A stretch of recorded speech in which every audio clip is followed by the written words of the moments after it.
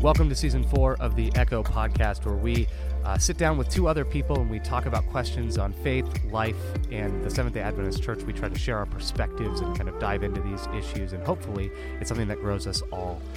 Today's episode, we have two awesome guests with us. The first is Natalie Boonstra. She is a hero of mine. She is an inspiration and a fashion icon extraordinaire. She is incredible. And she is a junior student at Southern in public relations. She has a passion for Jesus and a passion for others, and it's really cool to see her heart for ministry and for God. And excited for you to hear from her. She also is a part of the Flourish podcast, which is for Adventist women leaders in the North American division. So go check out Flourish. We'll include some links for you. And then our other guest is Benjamin Lundquist, who is the young adult director for the Oregon Conference of Seventh-day Adventists. He also works on that level for the North American Division and leads the Growing Young Project in the North Pacific Union. So someone who is very invested in young adults. He's someone that I met working at summer camp and someone who has a huge passion for summer camp ministries and pouring into them. And he also has a awesome podcast called Rise and Lead, all about empowering leaders and leadership and understanding what your role as a leader is. And if you don't think you're a leader, you just might actually be one.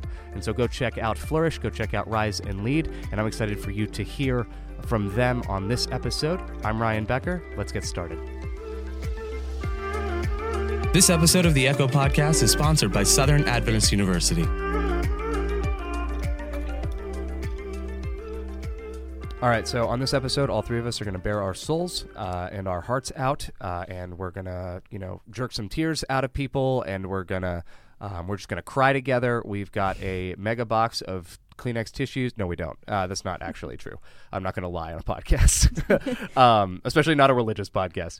But this is a conversation that I'm actually grateful. Last night is when it was actually suggested to me.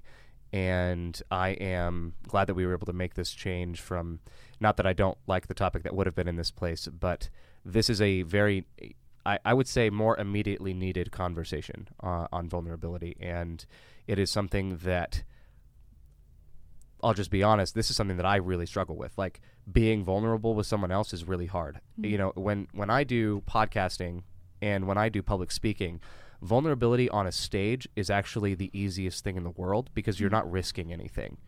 At least you're not risking anything in the immediate moment. No one's talking back to you. You're not looking anyone in the eye.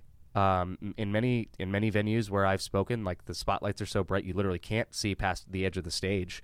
Vulnerability on stage is super easy, but when it comes to in the moment, actually, talking about how I feel, or one of my first defense mechanisms is I'll make jokes out of those serious moments. Yes. Are you saying that because I've done it to you, or are you saying that because you do it too? Both. Yes. Okay. Yes. Good.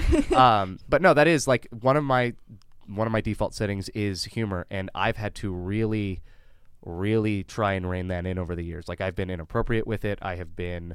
I've forced others into uncomfortable situations because of the jokes that I've made. Not like physical, but just like them feeling uncomfortable in general. Because I have the inability to, or I struggle to go deeper into that because I don't like being in that space. And so I think, even just for me personally, I'm looking forward to this conversation. But outside of that, I think I'm not the only one. And so I'm hoping that how we talk about this can both help personally and hopefully, institutionally or systemically, or I guess communally, for us to build a culture that better understands and utilizes vulnerability. That's what I'm hoping for. So, as always, let's define it. What would you say, or how would you describe what vulnerability is? And Ben, let's start with you. Yeah, I think I'm not going to say I have a great working definition for vulnerability, but I would describe it in this way: bringing your journey into the light, and whether that's celebratory moments or struggles. But somebody told me, and it may have been Brene Brown in a book, but that we heal in the light. That when our journey is able to be seen by others, and again, that's not everybody, but in the right context, that bring things into the light is really at the heart of vulnerability, that I'm not going to hide behind this challenge or this insecurity anymore, or this mistake. But again, in the right context, I'm going to bring it to the light, because we heal in the light, and we can find power with some of those struggles when we're able to bring that into those moments where our struggle and life and journey can be seen by other people. Yeah. Wow. Natalie? I think that's beautiful. For me, I guess it's just choosing to pull the things out of your heart that you have a hard time even addressing yourself, and choosing to trust that with other people. Like you said, the joys too, things that go on in your head that you're like, nobody else would want to hear this kind of a thing. Yeah, absolutely. One of the things that I guess I'd never, I think I knew this at some level, but I never really considered it until you actually just spoke, Ben. But the idea that even the celebratory things are moments of vulnerability. And the immediate thought that I had, or the immediate example I had, is like, if you've ever like shared something exciting with someone and then they've gone, yeah, it's no big deal. Like they've not responded in an affirming way, or a way that like is on the same level as you, and that totally deflates you. Yep. A moment where you share something and someone else has the ability, when you share something, you're giving someone else, for better or for worse, an opportunity. They have the opportunity to harm you. And even in those celebratory moments, someone can easily take the wind right out of your sails. And I've actually seen this the most with either I've seen it in mainly abusive parents. I've seen it in narcissistic parents, or just manipulative parents who would every time their kid said I got an A- on a test. Well, it's not an A+. I don't care. Like I tried, I studied forever on the, it's this idea of no matter how hard I try, I'm never going to be good enough. So even when they celebrate, they get the wind taken right out of their sails. And I never really thought about the celebratory moments as being vulnerable, but I think that's incredibly valid now that I'm thinking about it out loud. And I think that's, and I used to be horrible at that. And I think, what I have recognized looking back is I was stealing somebody's opportunity, to receive joy in the affirmation they were giving me. So by me saying, that wasn't a big deal, whatever, it was nothing, I have no idea the courage that it may have taken for that young person to come up to me maybe after I preached on a stage and say, hey, that really moved me.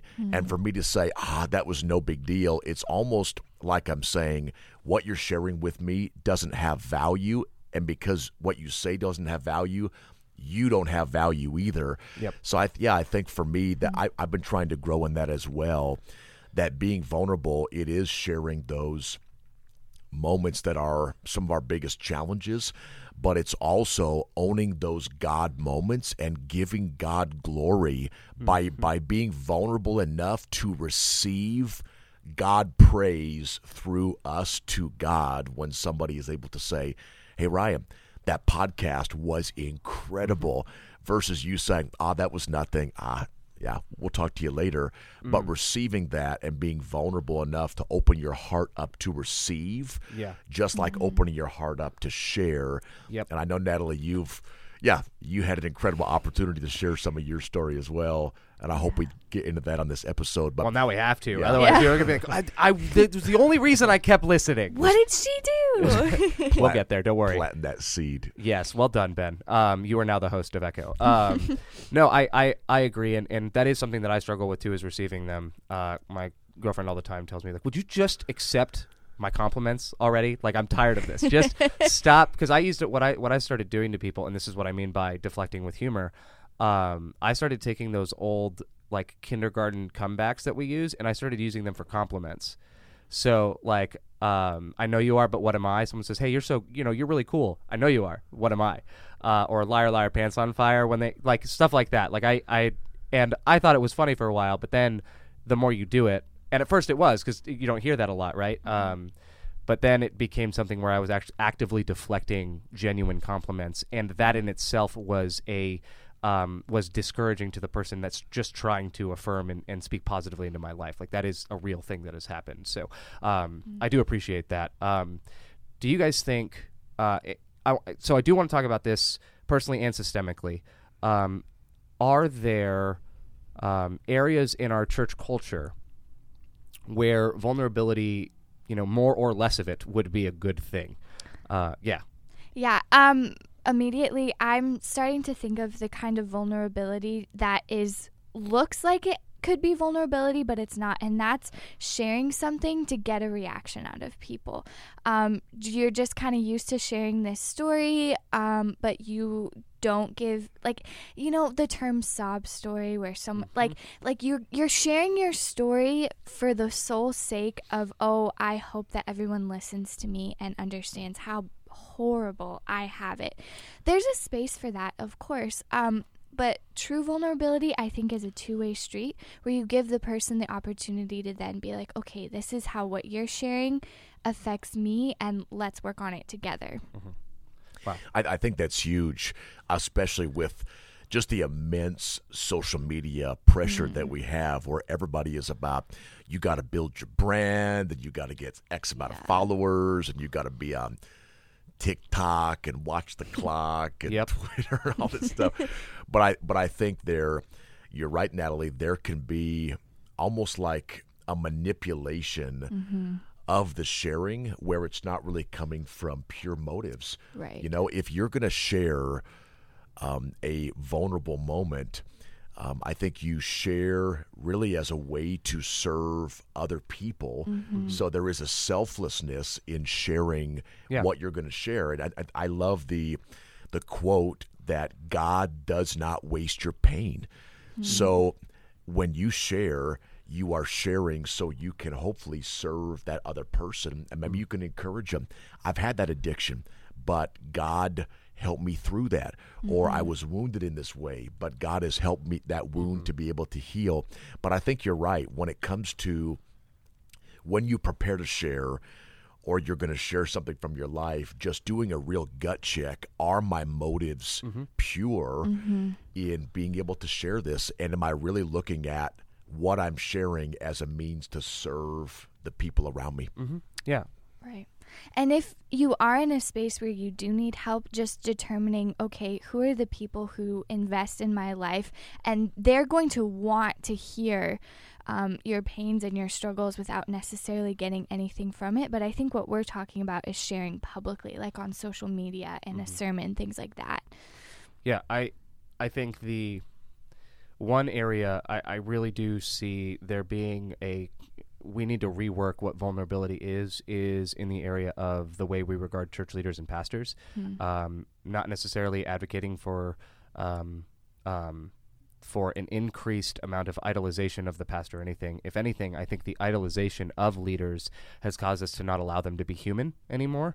And so the idea that they would have any sort of journey or struggle has caused a lot of problems. It's made it puts an unnecessary amount of pressure on them and creates an environment. And I think I've referenced this on a different episode before, but every pastor knows the stories that they share when they want to talk about a serious sin, but they know that they can't ever admit that that was a serious sin they struggled with. So they tell some safe version of a vulnerable, safe version of a story of when they sinned, but it's one that they knew that their audience would accept. In other words, the pastor isn't as free to be as truly vulnerable as they would like to be, because now their head might be on a chopping block if someone knew, I struggled with this, or I did this. And I think that's a really good point, and it makes me laugh because I think about the hidden message in the children's story. Yes, always. Like, wait a minute, that pastor was struggling with gluttony. That's why she was talking about going to the fridge late at night.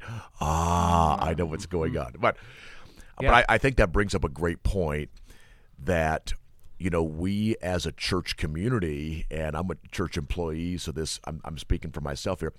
We as a church community, families, parents, I think we have really done a disservice in not counseling the journey of vulnerability. Like we don't speak into how does somebody become vulnerable?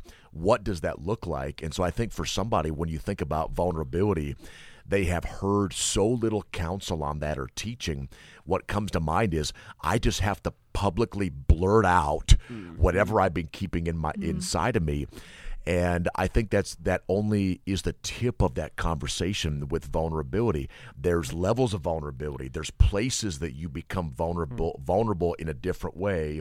Vulnerability doesn't start on a stage. Correct. It starts in the secret place with you and God in the morning. And if you're not going to be, real in that relationship, it's going to be a challenge for you to be vulnerable in other relationships that you have. But I just think I'm really glad that you decided to lean into this topic, because I think it's such a big one. Nobody ever counseled me in all the years of my life on vulnerability. Nothing. Yeah. And the only thing I knew was I'm going to relate to it by the way that I define it. But nobody, even a mentor, nobody ever said, hey, Ben, here's how you can use vulnerability to help yourself heal and serve other people. And I just never knew about that. So I didn't know what to do with it. Yeah. I think the obvious next step here is, instead of whatever I was going to ask next, I think let's actually jump into that then, because the last thing I want is anyone to listen to this and go, great, are we going to get that? And then we never get to that. So let's talk about these different levels of vulnerability, or how do we even begin to be vulnerable, right? I think there is a level of being vulnerable between you and God, but I think there's also a level of being vulnerable between you and yourself. You can very much wall yourself off to yourself, and not be honest with the own problems and issues, and even the good things too, about yourself. There's an adage. It uses a word that I won't use on this podcast, but it is if it smells like excrement everywhere you go, check under your own shoe. And there's a lot of people that, because they've walled themselves so far off to themselves, they can't identify where in maybe many failed relationships or issues, they don't even realize that they're the common denominator. There might be something in their own heart that they really do need to address, right? And so it is being honest with yourself, I think, is one of those levels, is learning to, and one of the ways you can do that is simply by asking your friends what they see, the people closest to you. What do you see in me that I may not see in myself, good and bad? And being willing to receive that and wrestle with it, because it won't all be 100% true all the time either. But yeah, what would you say to someone, what is some of that counsel that you would give, or that you think should be given to people as they wrestle with this idea of vulnerability? I'm going to reflect over to Natalie, and I'm just curious about this, because I was not at the message that you gave at Southern in the last week or week and a half that I heard took a huge amount of courage. People received it very well, but I'd be curious, how did you process your own journey where you went from maybe you and God to being able to stand up on a stage and share that experience in a public way? Reverse engineer that for us. Okay. What did that look like? Absolutely. So the issue that I was vulnerable about was when I was 10, I was diagnosed with Madelung's, which is a congenital wrist issue, which it's very, very rare. Only 2% of women have ever been diagnosed, and it's only been discovered within the last 100 years. So I had the surgery. I don't have any pain, praise the Lord, but my arms are a little bit aesthetically different. They're not as long as most people for my height, things like that. Anyway, it's something that's visible on my body. It's not something that has ever caused me to be I'm super, super different, but it's something that's when it's addressed to me, it would cause me a lot of pain and cause me to go into a state of a lot of negative self-talk, oh, how embarrassing for you, you're not worthy, people are probably talking about this more than you think they are, those kinds of things. And so in my own heart, having to deal with talking about it to the people that loved me, talking about it to my parents, to my very close friends, which is only something I've been able to do quite recently within the last few months even, is just so starting in the secret place with God and saying, I don't understand why I'm struggling with this pain. I don't know how to bring it to you, but I'm ready to bring it to you. And like, please help me work on this. And then in that, he started showing me messages in the Bible about you're fearfully and wonderfully made. There aren't exceptions, things like that. And so just really accepting that Christ loves me and sees me as a whole individual, no matter what. So starting quietly with God, and praying about it and praying over it. And that took a really long time, months. My family obviously was very aware because they had helped me through the surgeries and things, but they weren't aware of how much I was beating myself up, to say. And so just being honest with them and saying, listen, this is causing me a lot of pain, crying with them, them saying, we're sorry, we're here for you, we think you're amazing, things like that. And then going to my friends and saying, you've asked me questions about this before, I've shut you down because I wasn't ready to talk about it, but like I want to talk about it now. I'm ready to explain what happened, and realizing that I don't have to do that with every single person in my life. I just determining which people I feel like are in my inner circle and who care about me a lot and who genuinely just want to be in the more intimate parts of my life. So doing those things. And then when I was asked to speak for the Student Week of Prayer, so this surgery journey and things were always something that I thought that I would talk about later in life, like when I was like 35 with children. God willing. God, yes, yeah. And so I thought that I would talk about it when I was much older, when I didn't have to stand up and face all of my peers and say, this is what I've been struggling with. And then God just really put it on my heart, like, everyone struggles with something. Everyone is ready to hear a genuine person tell a story about how God has transformed the way that they think about themselves. And so I began to really pray about the issue that I had struggled with for the past few years, journaling a bunch, just writing exactly how this instance made me feel, just really pouring it all out to God first, and then seeking my friends and saying, I'm going to talk about this publicly. What have you noticed about me and my story? Like you said, Ryan, earlier, what do you feel like you could contribute to this? Things like that. And then just seeking the advice from people who have had to be vulnerable before, and just getting over the fear. Honestly, it was scary. The day of, I just was like, am I sure I'm gonna do this? Like, can I just like run away? Like, I don't want to do this. And just being super prayerful about it, and God saying, I have called you to share this. Don't, like you said before, don't waste your pain. It would be useless, I think, for me to have gone through this process of healing and then to just keep it to myself. God calls us to share what he's done for us. And so just realizing that, yes, this is my story, but it's about him. And so that gave me the strength to be able to stand up there and say, listen, this is my condition, but I guarantee that you have a condition of pain too. And so let's bring it to him together. Yeah. That's so good. Yeah, I'm just imagining like you dropping the mic, and I wasn't there, so I'm gonna. I was. She basically did. It was amazing. I'm thinking about you dropping the mic and just telling this student body, like, your current situation is not your final destination. You know Basically. that, and I don't know how would you summarize. What would be like a miniature summary of what you spoke into the student body during that message? Yeah. So basically saying, this is my pain, this is how I've struggled with it. I felt like no one could understand. You probably feel like no one can understand. And then just saying, bring it to the Father. The theme of our week of prayer was run to the Father. So saying, run to the Father with your pain. And then I was standing like on the stage, and I was crying, I was tearful. And then I got off the platform, which was something a mentor told me to do. And I wanted to invite people to come to the front and bring their pain up to God with me. And so I got up from the stage and I walked down to where the pews were. And Which was the funniest transition in all of history.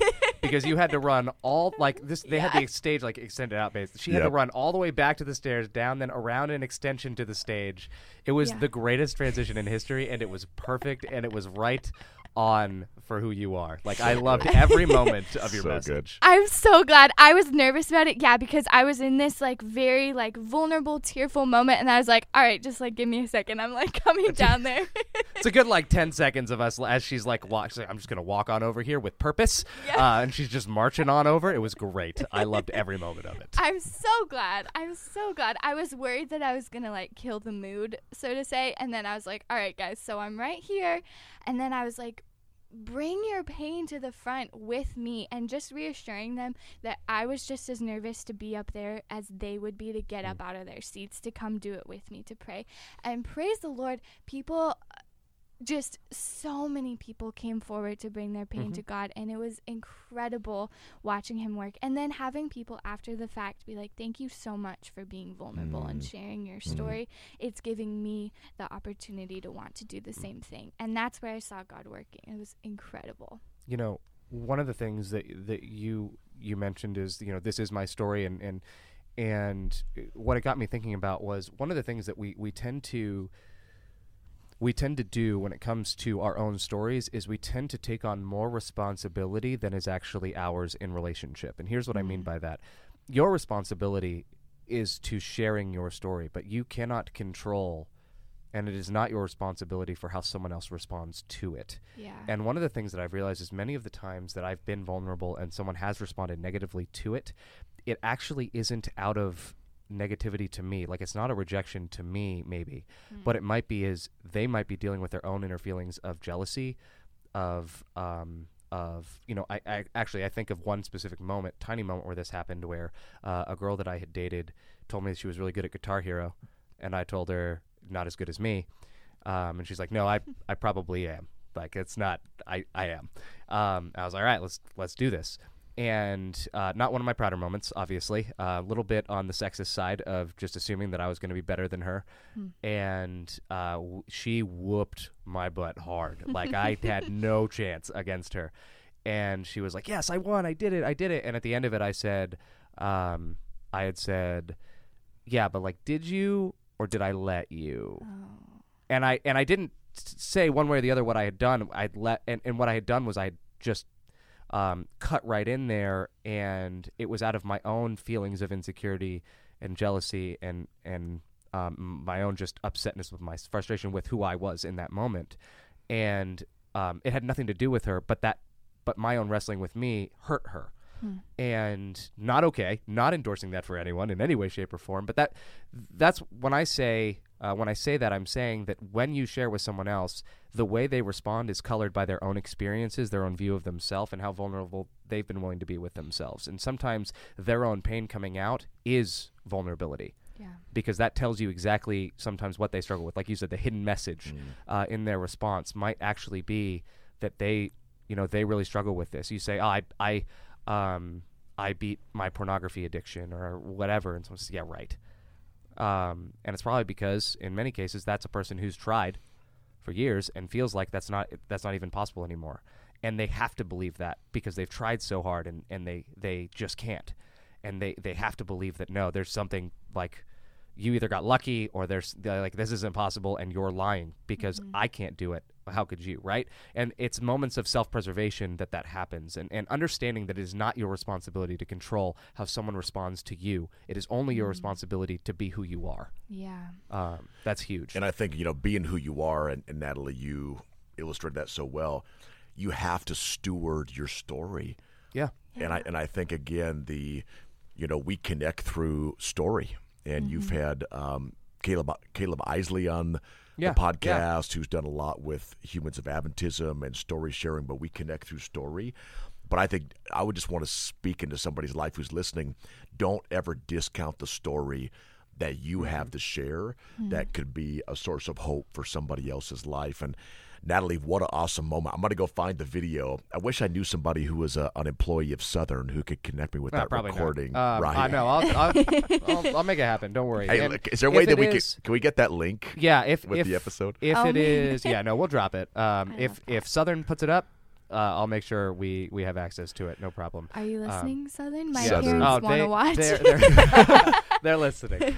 She's dropping a little nugget. Yeah, right. I would just the comment on, I would add very little to the way you reverse engineered that Exactly. journey of vulnerability. I think that was excellent. I think, before you speak it on the stage, you have to speak it in the secret place, and you have to do the hard work. And I think, that's what we often don't share in Christian conversation, is that healing and forgiveness and processing this journey of vulnerability. It is hard work. Yeah. And what I heard about your story, Natalie, is you mentioned you did the hard work of spending time with God in the secret place and putting on the identity as a daughter of God over and over and over every single day. Yeah. And the hard work of, you even mentioned the hard work of journaling and processing that with your family before you really had the opportunity to get up on that stage and share that story. Right. And the healing process is not linear. It's really easy to fall back into a pattern of negative self-talk. And even after you're vulnerable with every single possible person you could be, it's still going to take a lot of work to heal yourself and be accepting of yourself. Yeah. That was a huge thing, Ryan, that I heard you say at the very beginning, is that, when it comes to, we have a call to be vulnerable with God in that secret place. Like, God, this is the struggle and the journey and what I've been going through. But we also have to be vulnerable with ourselves and be able to say on the daily, I am going to put on Christ and I'm going to claim the words that God has spoken over my life, and I'm going to be vulnerable with myself in that way. And I think part of me, if I'm just being honest, for much of my life, I believed a lot of lies about myself that were not real. And I'll just say this, if what you are believing over your own life is not in harmony with God's word, it's a lie. And you have to call that out. And I think being vulnerable, as you mentioned, Ryan, with yourself, is being real enough to say, no, that's a lie. Like, that is a lie. I'm devaluing myself. I'm undermining the worth and value that God has given me. And I have to be vulnerable with myself enough to bring to light the lies that I have spoken over my life and just call those out. Like, that's not who I am, and be able to be that. And then, I think just starting with a small community, finding a small community, maybe it's one-on-one. I've had an accountability partner. His name is Vince for 17 years, and we met at Southern. What it was part of the tuition guarantee that you'd come out with a great accountability partner. That's not true.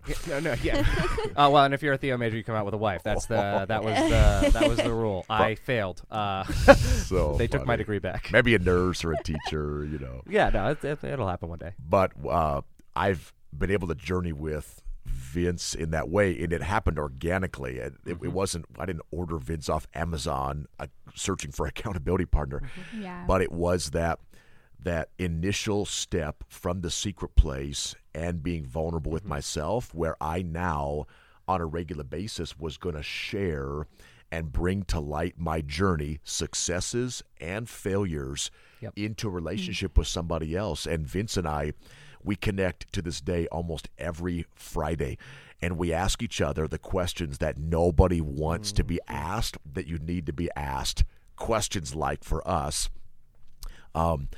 are you loving your wife like the most important woman in the entire world? Have you succumbed or fallen to any kind of temptation this week? Have your eyes wandered? Are you being engaged as a father figure? Are you leading your family well? Are you taking care of yourself physically? So I think for me, you start with you and God, and then you start with the reflection of yourself that you see, and you've got to be vulnerable with yourself. And then you begin to expand that journey to a single person that you can be vulnerable with, successes, failures, and then maybe you move to a small core group of people, and then maybe it's a small group, and then maybe it's a church community. But I think there are people that have had so little counsel about vulnerability, they think the first step is just to let the world hear it from a stage. And the reality is, if you're sharing it from a stage for the first time, the healing has probably not happened for you to be able to share that from a place of progress from your pain. Yep. And it usually doesn't go over really well. And you mentioned, Ryan, for the pastor who shares their secret struggle for the first time from the pulpit, that should never have happened. I'm not going to say that God didn't lead somebody to do that, but I think there is a progression where you start in the secret place, and then it's you reflecting with yourself, and then it's you and that accountability partner and that core team. And I would imagine if you were to look at the life of Jesus engaged in multi-layers of community. Jesus did not share with the crowd what he shared with the disciples. And he did not share with all the 12 what he shared with Peter, James, and John. Yeah. And he didn't share with Peter, James, and John what he may have talked about with the Holy Spirit. And so I think there are different layers of community that we share with when it comes to that journey of vulnerability. Yeah. I would actually caution too, in addition, going off exactly of what you said, that we are not just the stewards of our stories, we are the stewards of others' stories.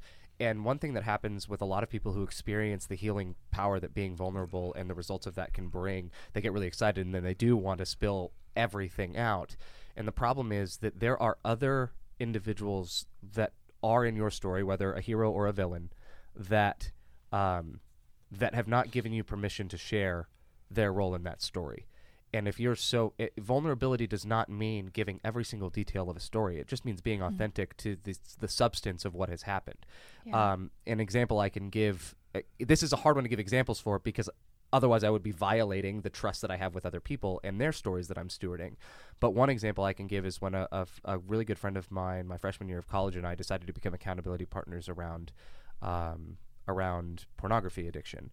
And this was not the end of the fight for either of us, but it was a huge step forward for both of us. And one of the things that we would always do, we lived down the hall from each other in the dorm, and we just kind of had a rule of if one of us was struggling with temptation or whatever, we just go down the hallway, knock on the door, and bring our laptop with us or whatever, and we just be in their room and just continue doing homework, whatever. We're not talking. We're just existing in this space because I know that if I stay alone or if I stay in this space alone, I'm going to fall to that temptation. I can talk about that story. I can't tell you who that person is. That's what I mean when I say that like vulnerability has a limit, and that limit is when you are violating the vulnerability that is shared just in the experience that you have with someone else. There are stories about my family, about friendships that I cannot tell, that I just have to tell you, trust me when I say I have dealt with this thing, or I've dealt with resentment, or I've dealt with this, and I can't, it's not fair to the other people. They have not given me permission to share that story.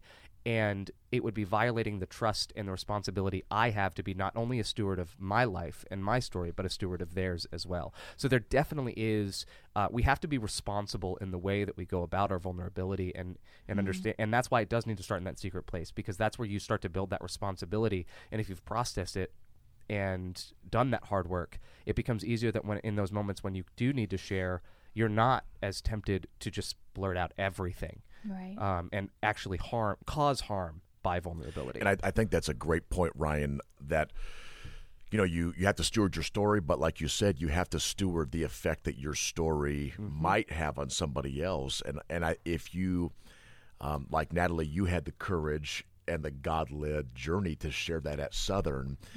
And when you have those offstage moments where you have the few people that stayed by because they really want to talk with you about that, many of them are going to want to ask, share with me, how did you work through this? Yeah. And if you have never gone through that process, you really don't have anything to share with somebody except the bomb of vulnerability that you dropped, and then you walk away. And somebody's like, how do I do it? I want to be able to experience some of that healing. And so I think part of doing the hard work of the process, and again, the timing is, it's God's responsibility with the timing, but being able to do the hard work so that when that is shared, you can offer people some of the hope of, here's how I walk through this. I mean, just what you said, Ryan, about in college, the accountability partner and going to each other's rooms. If you had never done that, somebody could share an addiction, but you don't share any hope of practical steps on how somebody can move forward. Yep. So I think you do the hard work, you do the process, which is never going to be ending. We're always going to be processing stuff. I'm always processing. I have no hair every day. I'm like, I got to process this some more. But I'm graying and I'm 26. I'm processing. You also have a beautiful beard there too, Ryan. You know? Hey, you are a beautiful human being. Thank you so much. I mean that in every way, shape, and form. Thank you for speaking that into my life. How Anytime. precious. Into my life. But yeah, just I think there is so much hope for leveraging vulnerability for our healing and for the service of other people.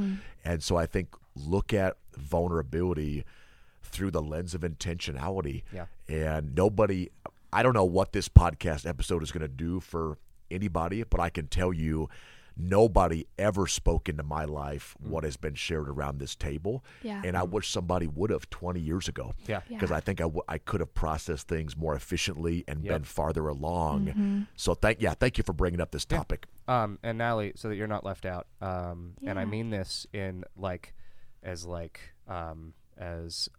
platonically as possible, so that no one takes that the wrong way. You are also beautiful in every way, shape, and form. And I want you to know that. And that is that's why so Natalie and I met over Twitter.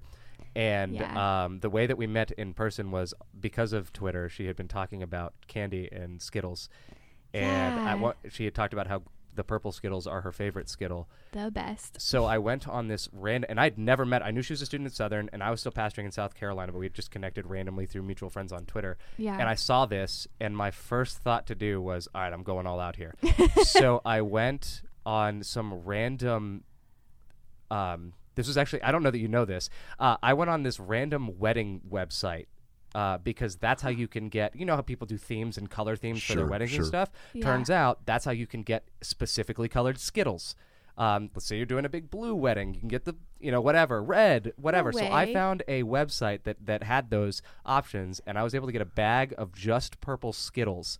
It was probably the equivalent. It was, I don't know, it was a medium-sized bag or something. Yeah. Something that wouldn't cost more than a couple dollars at like a gas station. It cost me $36, and it was worth every penny because I literally was like, so good. Come over. I was running a booth after a Vespers over at Southern talking about, church options after college. And I was like, come over real quick. And I pulled it out and gave it to her. That was the first time. Hi, I'm Ryan. Here's a bag of purple Skittles for you. Greatest moment ever. But honestly, since that, you are someone who is incredible and amazing. And I do love your story, and I love you as a person.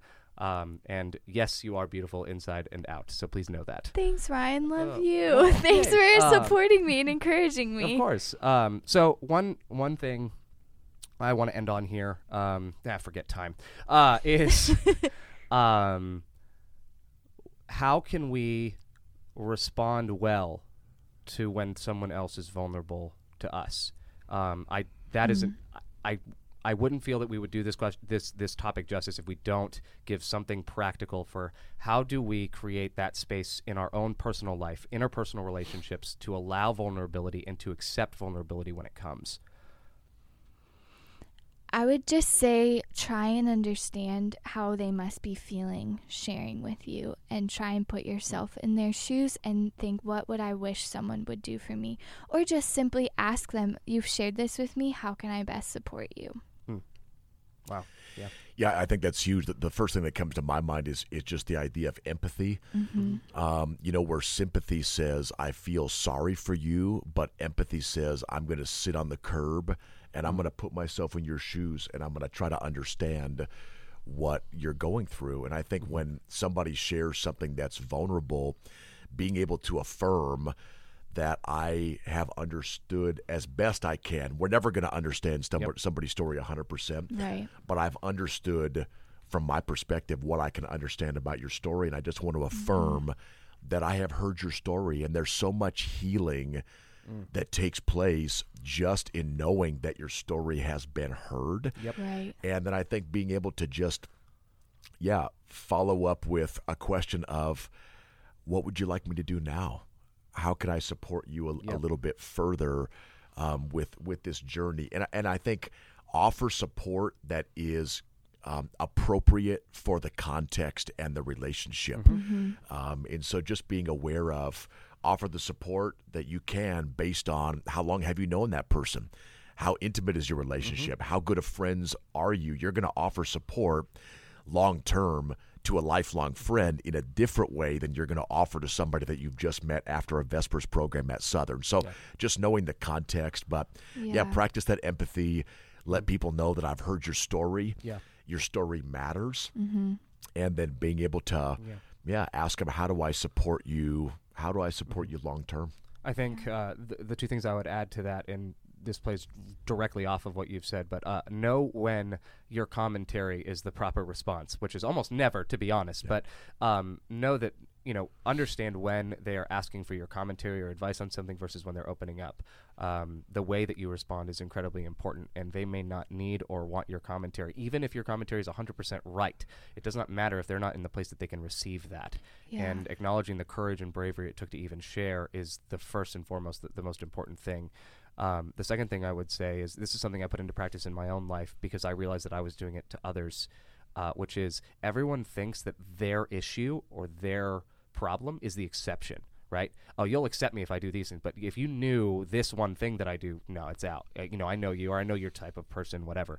And I would do that to people. This is the one thing that I would be rejected for. So with my friendships, one of the things that I started doing was, whether it was randomly reaching out or just in general or just, as conversations allowed it, I started just saying, hey, I just want you to know, if there's, and I would do this early in relationships, if there's something that you are struggling with or whatever, and then I would start to list out and cast a super wide net, because in the hopes that I name whatever that struggle is. So I'd say whether it's alcohol, whether it's drugs, whether it's pornography, whether it's lying, whether it's self-esteem, or maybe whatever it is. And I say I don't assume or think any of those are, because I'm not going to assume your story for you.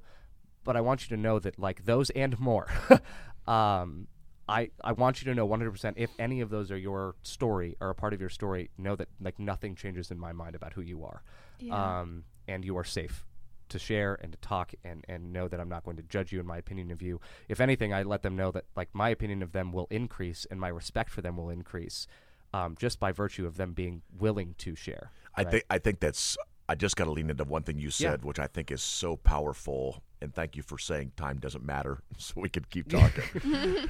But production staff loves me. Yeah. I think that was a great comment you made, Ryan, that you don't have to solve somebody's problem. Yeah. And I think the pressure of if somebody is vulnerable, I have to offer them a solution. You don't have to offer them a solution. And I heard this great quote, listen to understand, don't listen to respond. And the most important priority in the moment is that person, and it's that person's story. And so you're not trying to, in your mind, as you're listening, having this conversation about how am I going to respond? How am I going to solve their problem? No, just be present. Yeah. Just be present. Let the Holy Spirit lead this conversation. Take off the pressure that you have to solve this person's problem, and let them direct the conversation. If the Holy Spirit opens up a door, speak into that door. And I will say this, and I think this would be applicable when you really have earned the right to speak into somebody's life. This would not be somebody, I wouldn't say that. I may say this to a stranger, but just want to preface it by saying that. Yeah. I do not think we are called to be sympathetic to lies that people are speaking over their own life. And I think we do people a disservice to say, oh, I feel so sorry for you. No, that's a lie. You are believing something over your own life that is not in harmony with what God has spoken over your life. So I think as we earn the right to be heard, as those moments are led by the Holy Spirit, don't give sympathy to lies that people are believing about themselves. Being able to say, I love you, and because I love you, I'm going to tell this to you. You are devaluing yourself by your perspective and mindset, and that's not in harmony with what God has spoken over your life. What God has said is that you are a child of God, that you are a son and a daughter, that you have every bit of possible value in your life that you have ever been given right now. You don't earn it. You can't lose it. claim what God has spoken over your life. And so I think there are many moments as I look back as a listener to somebody being vulnerable, I missed those opportunities to speak the word of God into somebody's life in a way that's appropriate for that context. And I walked away saying, oh, I'm so sorry you think that way, you're feeling that way. And I wish I would have had the courage in the moment to say, because I love you and because I believe in you, I believe that I need to speak the word of God over your life. And here's what God says about you. And whether you give God credit or you just speak it, God gets the credit no matter what. I got a great friend who he's a motivational speaker all over the world.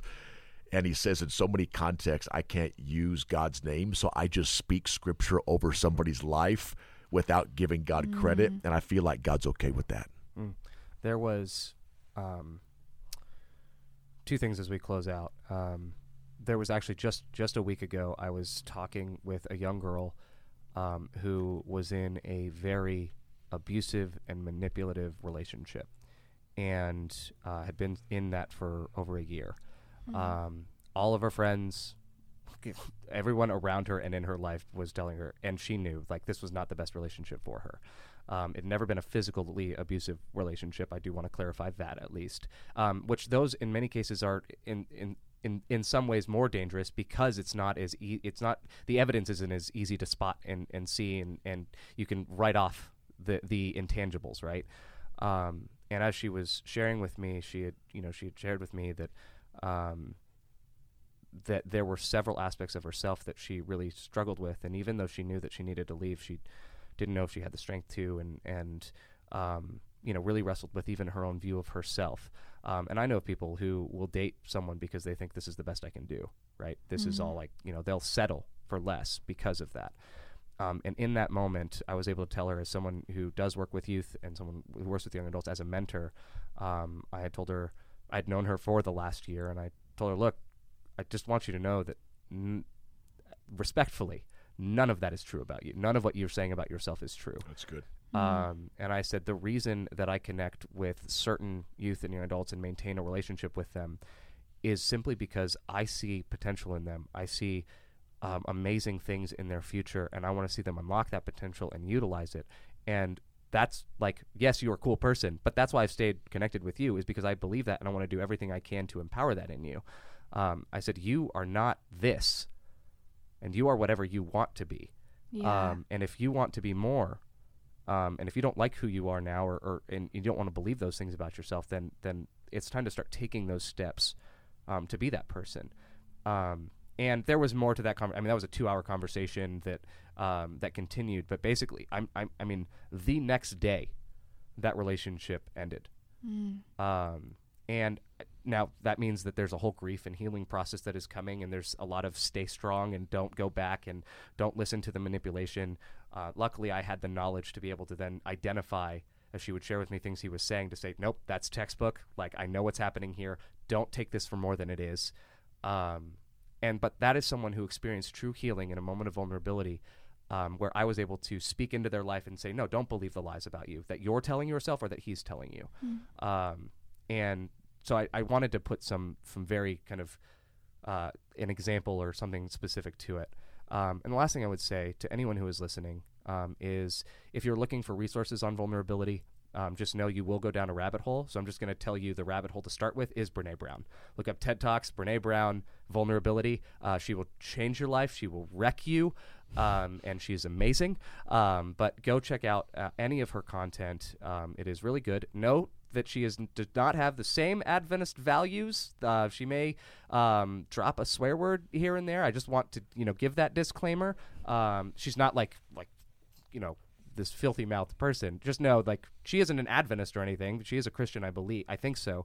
But she has amazing things to say about vulnerability. All of her research is in vulnerability. So she's talking from an academically, an academic position. Once you start opening that door, let the YouTube algorithm take you down the rest of the vulnerability rabbit hole, because it will.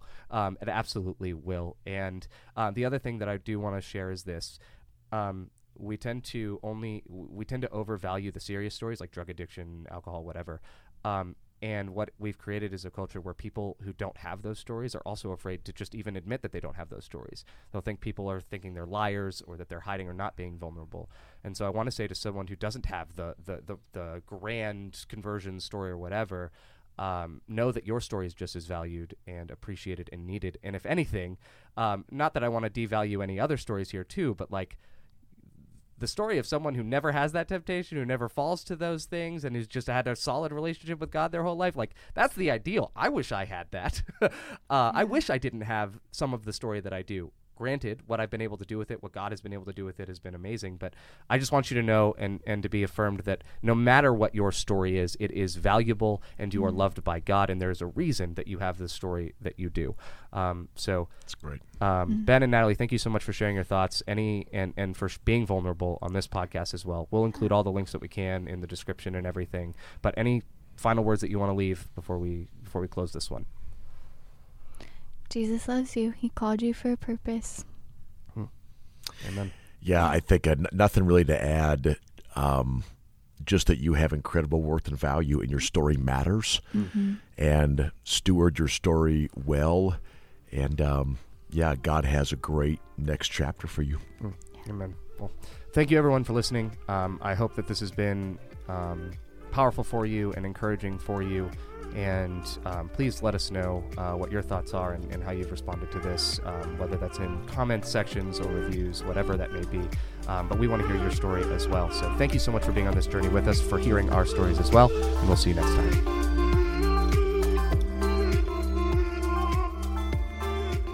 Hey guys, thanks so much for listening to this episode of Echo. We hope you enjoyed it.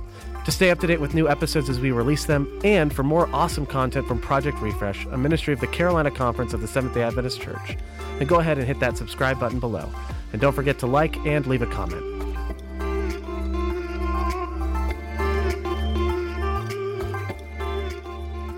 This episode of the Echo Podcast is sponsored by Southern Adventist University.